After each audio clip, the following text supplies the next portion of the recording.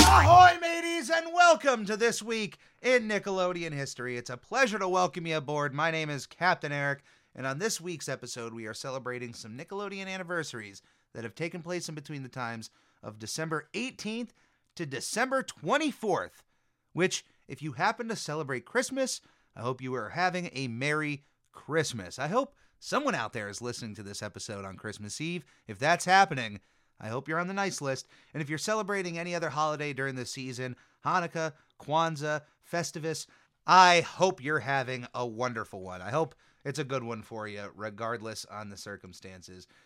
And this week in Nickelodeon history, we're actually starting all the way back to a show that started and ended before I was born, so you know I certainly will have a ton to talk about it. But it's a show that apparently ended its run in December. There was a date set to this show, Kids' Rights, and then all of a sudden just wasn't here. And it's all about preparation here, ladies and germs. But the show started its run on Christmas Day on December 25th, 1981, 41 years ago, and ended its run on December 20th, 1987, 35 years ago. Kids' Rights was actually based almost entirely off of the creativity of its viewers. The main cast, which included Jim Mayers, Win White, Carlo Grossman, John Rougeau, and Steve Kifkin, would wear jumpsuits, and the entire premise was that short stories and skits would be mailed to the show from kids watching all around the country, and then these actors would reenact these skits, these stories, these moments right on stage, very similar to shows like Whose Line Is It Anyway, where they're just getting fed information and having to just be on the fly, unique with what's going on. I have never watched an episode of Kids' Rights. It might be something down the line I'll have to get into.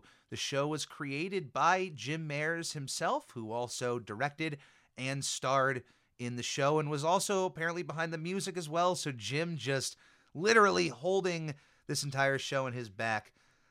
If you have any experience watching Kids' Rights, if you have any recommendations, there was only one season of 17 episodes. You can email me at nickelodeonhistory@gmail.com. On December 24th, 1996, which was 26 years ago, we had the final episode of Roundhouse, a show created by Buddy Sheffield and Rita Sheffield Hester. The show ran for 4 seasons of 52 episodes. Another live-action comedy with skits in a completely different way than what they were doing over with Kids' Rights. Roundhouse was a show that everly evolved as the show was going on. You never got too comfortable in one setting. The entire show was about this group of friends, this family, and their problems. And in front of a live audience, they would break out into different dance segments, into different small sketches, into different parts of the show with different ongoing characters. It was like all that, but instead of building the sets, it was a moving show. There was always some part of Roundhouse going on. And instead of a live, performance being at the end of the show, like and all that, you almost had that chopped up into mini musical bits throughout the show. There was always something going on Roundhouse. The show was, like I said, ever evolving even within a single episode. So you never really got incredibly comfortable and something didn't really overstay its welcome. They would have a bit, and within a few minutes, they were on to the next bit. There was something else taking control. Following the show's first season, cast member Dominic Lucero had a diagnosis of lymphoma that had to be treated and therefore would leave the show, only reappearing for 3 episodes during the show's 3rd season. Lucero unfortunately would pass during the 4th season of the show on July 1st, 1994. He was only 26 years old, which really makes me think of things at my age. What a talent. What an absolute talent Lucero was. And the series finale, in which we are talking about today, that aired on December 24th, was dedicated in his memory with the opening. This one's for our friend Dominic, who couldn't be here starting the show. At his request, his condition was not made public. The audience was unaware of what had happened as of the result. It was more of a shock in that moment. And it certainly was just, if you had watched during the 4 seasons of the show, you got to know a good chunk of this cast, even newer cast members, for a lot of time and for a lot of different bits. So to lose somebody very early on, it's certainly heartbreaking. And I'm glad they went the extra mile there, knowing, hey, this is our final show, so let's dedicate this last one for Dominic. And I really like that. I unfortunately was not watching this show much as a kid. It would come on, and it certainly was one of those shows that I would change the channel to. It just didn't catch me as a kid, but later on in life, I would be able to watch and enjoy Roundhouse for what it is and what it represented, what it brought to the table. And it's certainly a fun time. If you can watch an episode or two, I think it's worth your precious time as you are devoting it right now to me. But let's talk about a movie now. Not just any movie. One of the best Nickelodeon movies to ever be released in theaters. I don't think that's crazy to say this. And it's now of drinking age. 21 years ago, on December 21st, 2001, Jimmy Neutron, Boy Genius, released in theaters. Nickelodeon movies had original ideas. They certainly weren't just cranking out Nicktoon films. Remember Harriet the Spy? But Jimmy Neutron, Boy Genius was a Hail Mary for Nickelodeon. It worked out for them in spades, where they had an original IP start out as a fairly successful theatrical film, leading into a TV series that was also fairly successful. On top of that, Jimmy Neutron himself becoming one of the most recognizable and connectable characters to the Nickelodeon brand, up there with SpongeBob SquarePants, and honestly, up there with Tommy Pickles as well and Reptar. Jimmy Neutron, even today in 2022, is gaining more popularity, and I think we are on the cusp of something happening with Jimmy Neutron. I think Paramount Plus has been cranking out a ton of new animation in the forms of South Park and Beavis and Butthead, and I think, you know what? You gotta bring back Jimmy Neutron, make it a Paramount Plus exclusive, put the money behind it. I guarantee you the buzz behind that will certainly bring new subscribers to the table. I guarantee it. And if it's good, the word of mouth is only going to strengthen. That's important. That's key. It's not just doing something, it's doing it well. So I hope we get a return of Jimmy Neutron. The movie was directed by John A. Davis with a screenplay by Davis, as well as J. David Stem, David N. Weiss, and Steve Odenkirk. And what a script. It is beautifully done. It's not the most beautifully animated 3D movie ever, but come on. You need to remember, in 2001, this is only 7 years or so removed, 6 or 7 years after Toy Story was in theaters. And these things take a long time to be made. So to be made in that early heyday of 3D animation, there is a charm to the design of these characters in this world, and it only gets better throughout the run of the TV series, in my opinion. And I know that you can point to other, forms of 3D animation that may be better in your opinion, but there's a level of charm with the designs of these characters and the world that is built around them and the way that it runs that just works.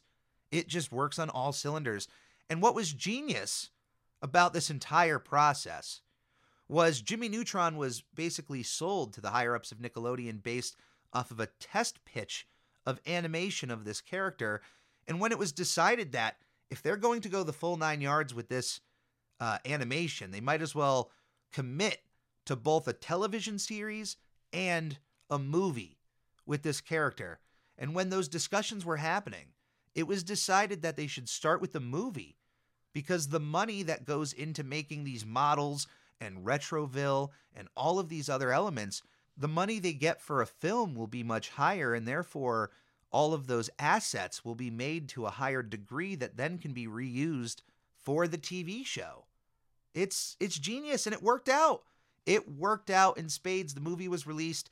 It was made on a $30 million budget and brought $103 million at the box office, on top of being one of the first animated films to be nominated for the Oscars' newly Best Animated Feature presentation, which they literally had to make after these animated movies were just being made to such a high degree. Beauty and the Beast, of course, was nominated for Best Picture back in its heyday, and that was just already a big achievement in its own right. But then you have Shrek and Jimmy Neutron and Monsters, Inc. all coming out, all these movies that they have to acknowledge. They're just that good. And the Best Animated Feature category was created with Jimmy and Goddard making an appearance at the award show, which is always a highlight. It's always a nice little moment, even if he didn't win. And of course, the Oscar went to Shrek, but Jimmy Neutron being nominated at the Academy Awards, that's a big deal. Of course, as mentioned, he would go on to star in his own show, The Adventures of Jimmy Neutron, Boy Genius, which would premiere less than a year later on July 20th, 2022 on Nickelodeon, with a massive run and a massive cult following in its own right. Theme park rides and memes galore. Jimmy Neutron lives on in our hearts. And if you have never seen that first movie, I can't recommend it enough. It's a good time. It really isn't that bad. It's a cutesy kids film, but there are moments that are genuinely still funny. Hugh Neutron, there's a lot of humor that still comes out of that character, even as far back as that movie. The way that this world runs, even in the first moments when Jimmy is being accosted by his parents for driving a rocket into their chimney, it's met with such nuance that it's like an everyday thing in their world for a kid like this to have his own rocket. And the way that Jimmy's mom is approaching it, it's like, how many times have I told you to not leave your toys out on the lawn? But this time it's a kid inside of an actual rocket that the military is looking into. It's a crazy world. I love it. And watching that movie always brings back a nice little nostalgic time. And even beyond those rose-tinted goggles, I do think the movie stands up in its own right for what it is. And I love it. I love it. If you worked on Jimmy Neutron, Boy Genius in any capacity, thank you. Thank you for your service. Thank you for making this film. I'd love to hear from you. NickelodeonHistory@gmail.com. Anybody from that. But a year later, 20 years ago, on December 20th, 2002, there's a lot of twos there. I don't know if that's a sign. I should do the Powerball. Never mind. December 20th, 2002, 20 years ago, the Wild Thornberrys movie premiered in theaters, directed by Kathy Malkison and Jeff McGrath, and was made on a $25 million budget and made over $60 million at the box office, $60.7 million. Not bad, and I'm sure with some of that money in the Hollywood math that was used for promoting the movie, they made a modest profit, but not enough to make a full-fledged sequel of The Wild Thornberrys, and having to cross over both The Wild Thornberrys and The Rugrats for a film that would release a year later to an even worse turnout at the box office, which was really disappointing on a lot of fronts, because I honestly believe Rugrats Go Wild, or what was originally called The Rugrats Meet the Wild Thornberrys, I think that really turned off Paramount from making a lot of Nickelodeon films, or Nicktoon films in particular. I think they still valued Nickelodeon movies as a moniker. But even though SpongeBob SquarePants in 2004 was a massive hit, it certainly seemed like, because of a few hiccups with the Wild Thornberrys, Rugrats here, and Hey Arnold, they certainly were turned away from adapting more Nicktoons to the big screen, and I think they should. I'm not saying do a full-fledged Nicktoons movie, which I know has been mentioned in some articles, which just seems so off-brand, unless they do a Who Framed Roger Rabbit style setting where these characters can exist outside of their worlds and can even act differently, and they're basically actors. If it's presented like that, then a Nicktoons movie could absolutely work.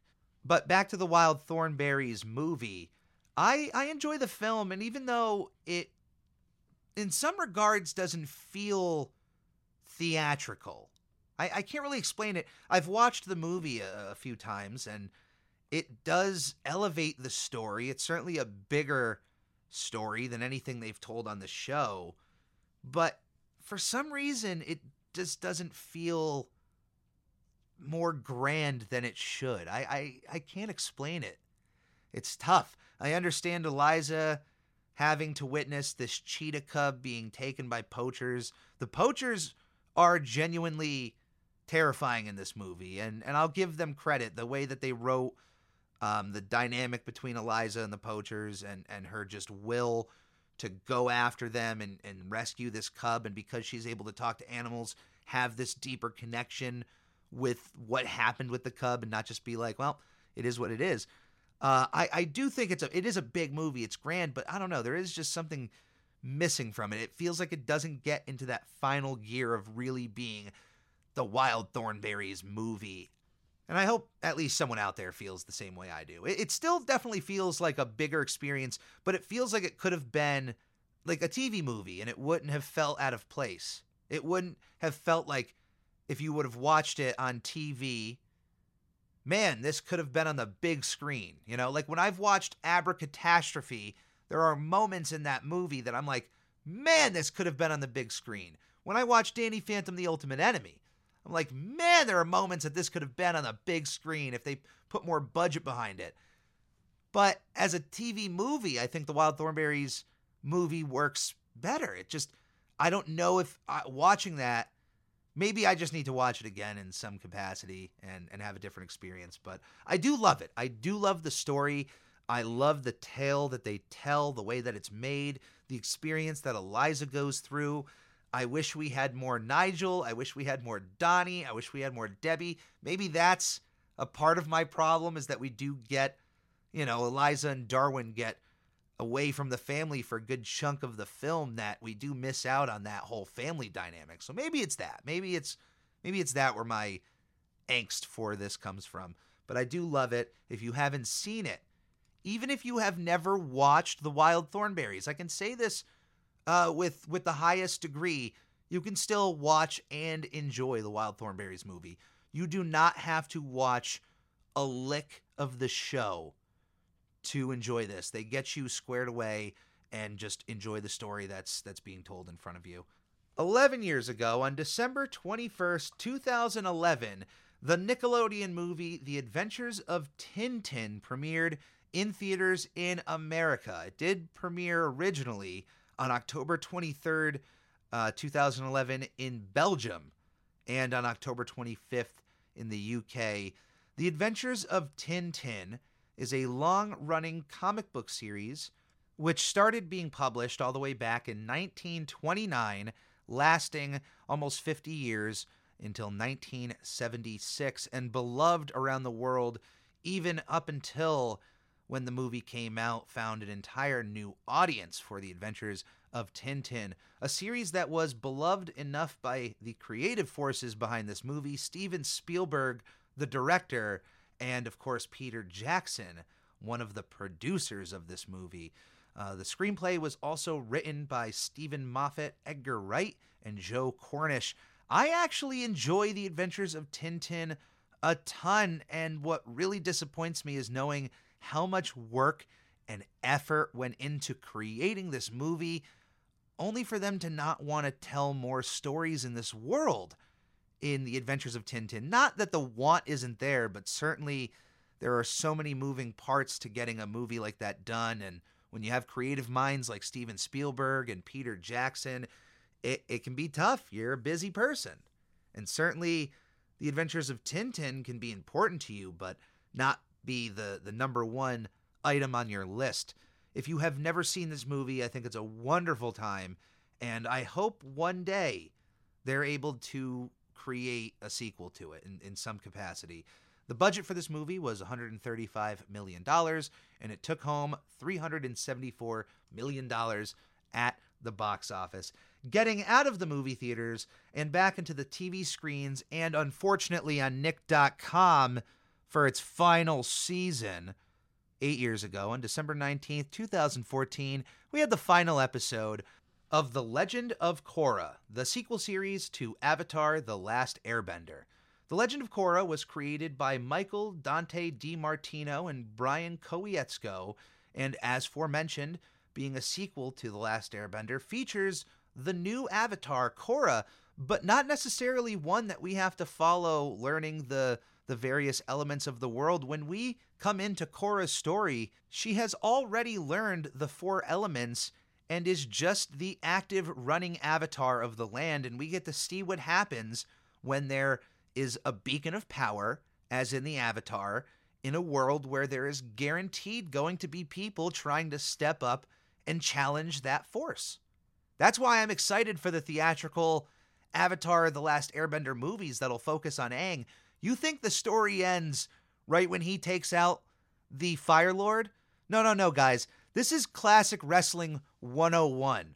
When the babyface finally conquers the heel and gets that championship and is on top of the mountain, they are now the number 1 hunted person in the Wrestling Federation. Everybody wants that belt. You got a target on your back. And with the Avatar taking out the Fire Lord who runs the land, you don't think there's going to be other people to step up and challenge that Avatar and challenge him for his mantle? We get to see that play out in Korra's life a little bit. What it's like to be the new Avatar. And although I haven't finished the series, I know that there is a lot of love for it. It has a massively growing fan base. Even as I'm speaking, there are more people watching the show for the first time, falling in love with it. And the only other thing I got to say is just how disappointed I am in the fumbling of that final season of Nickelodeon. That was my Nick.com jab earlier for those that don't know, because at this point in time, you're just streaming the entire show and have no idea how it entirely aired for that final season. But for season 4, The Legend of Korra, it was being strung along for the longest time on where it was going to be aired. The show, of course, was dropping in some sort of popularity, but you have new content on an ongoing channel. You can't find a place for it to air. It just doesn't make sense. And for how popular the show has, eventually become, there was an audience for this. They just had to properly promote it. And following Avatar: The Last Airbender and for how big that was, it should have been a slam dunk.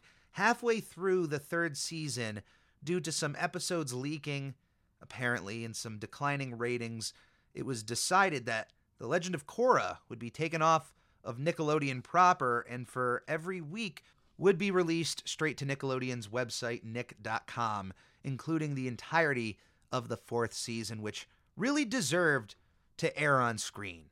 It was made for it, and even though it aired on a computer screen, it didn't get to air on the channel it was meant for.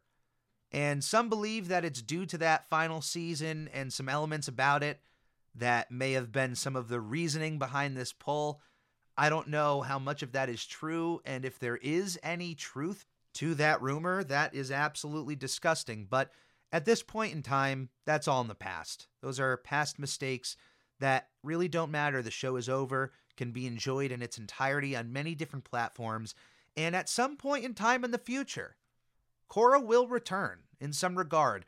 The Legend of Korra will continue to be told in some way, and I hope it's a good one. I hope when that movie comes out, I hope it's a banger. 7 years ago, on December 19th, 2015, the final episode of The Penguins of Madagascar premiered on Nickelodeon. Based on the characters created by Tom McGrath and Eric Darnell. The show was developed by Mark McCorkle and Bob Schooley and ran for 3 seasons of 149 episodes. I went into more detail a few episodes ago on the November 28th episode of This Week in Nickelodeon History about the Penguins of Madagascar. I'm going to keep it short and sweet today and move on to another show that premiered 7 years ago on December 23rd, 2015, the final episode of Talia in the Kitchen, a show created by Katharina Lebedouar and ran for 1 season of 40 episodes. Man, this one certainly hurts, but 3 years ago, on December 20th, 2019, we had the final episode of the revived Double Dare, or technically the second revival of Double Dare, brought to the screen with a new host, yet a returning face as well. Liza Koshy, the online content creator who just blew up in popularity, comes to the stage as the new host of Double Dare, but joining her is, of course, Mark Summers as the mayor of Double Dare, there to be our announcer for the events and to be almost the master of ceremonies, if you will, over the entirety of the Double Dare experience. So the fact that Mark Summers is still there in person, I'm fine with Liza taking over most of the hosting duties. But it is still Double Dare at the end of the day. We've got questions, we've got dares, we've got double dares, we have physical challenges, and of course, we have the returning slopsicle course. I love Double Dare. I need to compete in Double Dare at some point in my life. I need to show the world how I could dominate that slopsicle course. I've studied it backwards, frontwards, inside and out. The hamster wheel, the nose, the pancakes, the waffles. Hopefully they're not blue, but we have a champion talking right here, Captain Eric.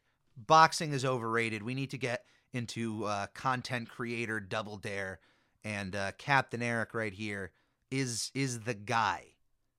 This is the guy. This isn't hyperbole.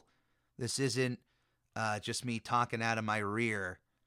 Double Dare and the Legends of the Hidden Temple. I got 2 belts. Actually, you know what? I could get stumbled with history trivia on the temple, but I have a belt that says Master of the Hidden Temple. It has nothing to do about the trivia. I'm just saying the physical challenge of the temple. I'm the master, at least, of the silver monkey. You got to give me some sort of silver belt. But my gold belt, right here on this side, Double Dare champion. Don't forget about it. But yeah, unfortunately, it had to end. And of course, with what happened the following year, I think it was understandable. And you really can't do like social distancing Double Dare. You know, I guess you could be creative with some of the physical challenges, and the trivia part doesn't really need to be super close. But yeah, you got to get sloppy and messy. And at that time, I don't think anybody wanted to get any sort of slop on them. They wanted to stay uber clean. So I understand the end there, but I hope at some point Double Dare gets to return in some fashion, even if it's with just adults. Get it on Nick at Night, get it on TV Land, or let's just get this in syndication on CBS.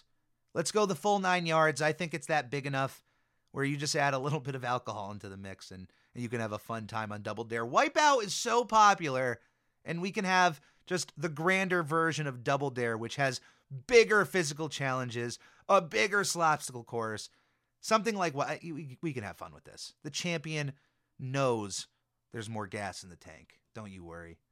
And that is going to be it for this week in Nickelodeon history. But for my top 5 of the week, since we were talking about The Legend of Korra so much, I figured I would give you my top 5 Avatar characters. Now, I haven't finished The Legend of Korra in its entirety, so I don't feel right in saying, you know, any of those characters can really withstand many of the original Last Airbender characters.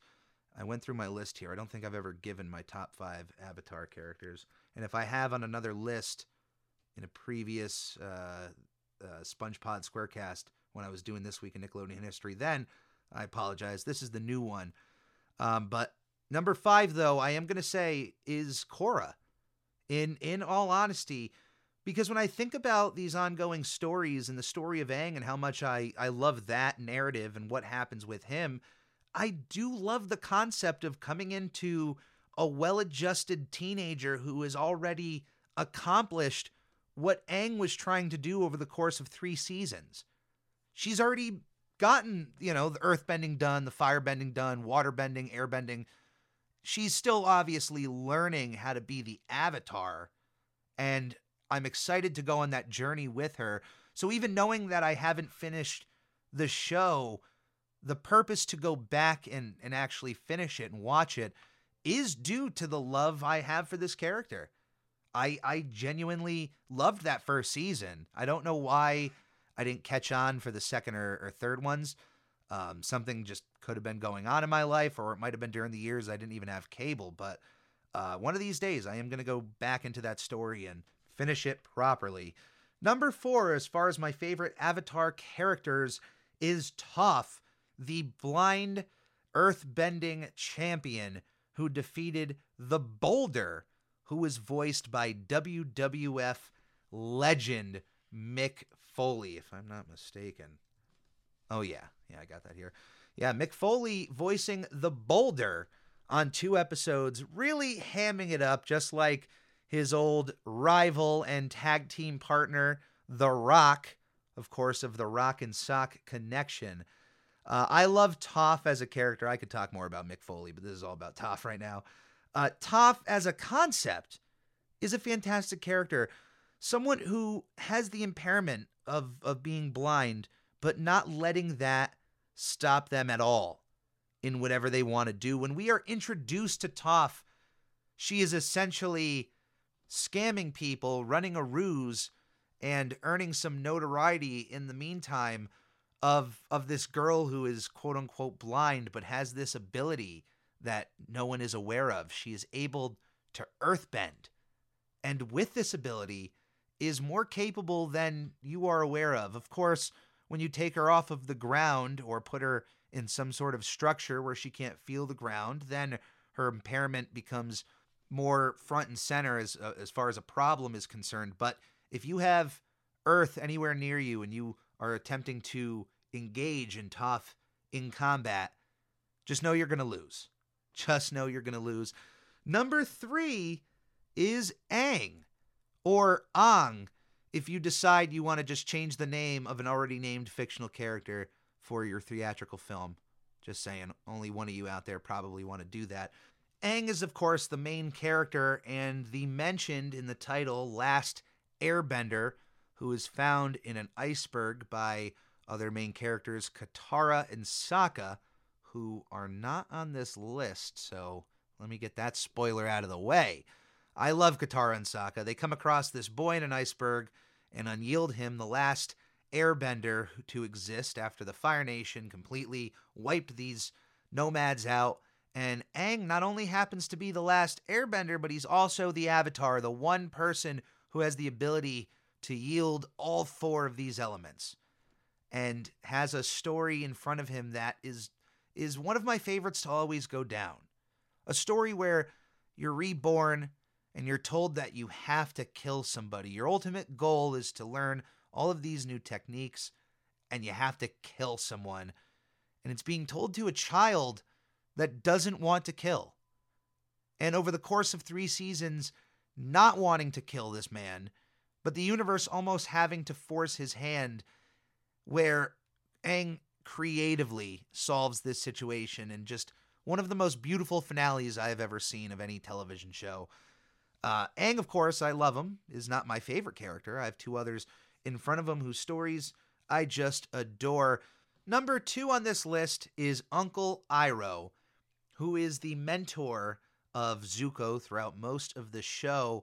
And even though we are told at one point in this life this man was one of the most ruthless firebenders on the planet, with his age and wisdom, he has almost ascended what the Fire Nation wants to do, and it's almost as if Uncle Iroh has the best head on his shoulders. And over time, Zuko starts learning from Uncle Iroh, and it's because of his uncle that he's able to mature enough to step up to his father. Now, I'm going to get this out of the way. My number 1 character on this list is Zuko. And it's because of this dynamic going from episode 1 to the final episode, or even just that final season, on where we see Zuko end up and to see the man he ends up becoming, is one of the beautiful parts of Avatar: The Last Airbender. I think it's honestly a true yin-yang moment where not only are we watching Aang throughout this entire story grow as a bender of all these different elements as the Avatar, we also see Zuko go from this hell-bent son who wants to just appease his father to listening to his uncle and knowing that there is more to the world, and eventually turns away from his father's tyranny and ends up helping the Last Airbender here in his final moments, being his firebender teacher up for the final battle, in which he ends up taking his sister on head-to-head in one of the best choreographed fight scenes of the entire show. Zuko's run, along with Uncle Iroh at his side, is my favorite aspect of The Last Airbender. And just, I love Uncle Iroh. You can't get to that good part of Zuko in Season 3 without all of those teachings of Iroh. And knowing that this is a man that had to grow himself is also a teachable moment in its own right. It's nice there. If you've never watched Avatar: The Last Airbender, I can't recommend it enough for you to dive into that whole, the Legend of Korra as well, once you're done with that, which I know I gotta dive in one of these days. If you are listening to my voice at this point and you haven't subscribed to the Captain Eric YouTube channel, you should just do yourself a favor and hit that button along with the like button of this video. It doesn't cost you a dime, and it is the best way to show your support. Join the Ready crew here with me on YouTube. And if you're listening to this in its audio form, you can find the Captain Eric YouTube channel in the podcast description below, or going to YouTube and searching at The Captain Eric. As already mentioned, if you would like to write into the show, you can do so, nickelodeonhistory@gmail.com. If you have any sort of questions, suggestions, or experiences with Nickelodeon you'd like to share and have it read out on the air, I can do that for you. If you would like to find me on social media, you can do that. I'm on Instagram at I'm Ready Podcast, and on Instagram at SpongeBob Podcast. I'm on there fairly usually, so if you would like to stop by and say hi, it is always appreciated. Speaking of appreciation, if you would like to go the extra mile and support Captain Eric in a small way, you can find the Redbubble link in the podcast description below, where you can find a multitude of different art and logos from Captain Eric that you can put on so many different products, even as small as stickers, going all the way to duvet covers or even shower curtains, which I never expect anybody to actually purchase one of those things, but having that ability is certainly nice to have. So I love that Redbubble has that ability to just put whatever art you want on a multitude of different products. So I really appreciate them. And anything that comes in through my projects go directly right back into my projects, and it is always appreciated. Stay safe out there, be kind to one another, and come aboard again to another episode of This Week in Nickelodeon History. I'm here with my friends, Nickelodeon.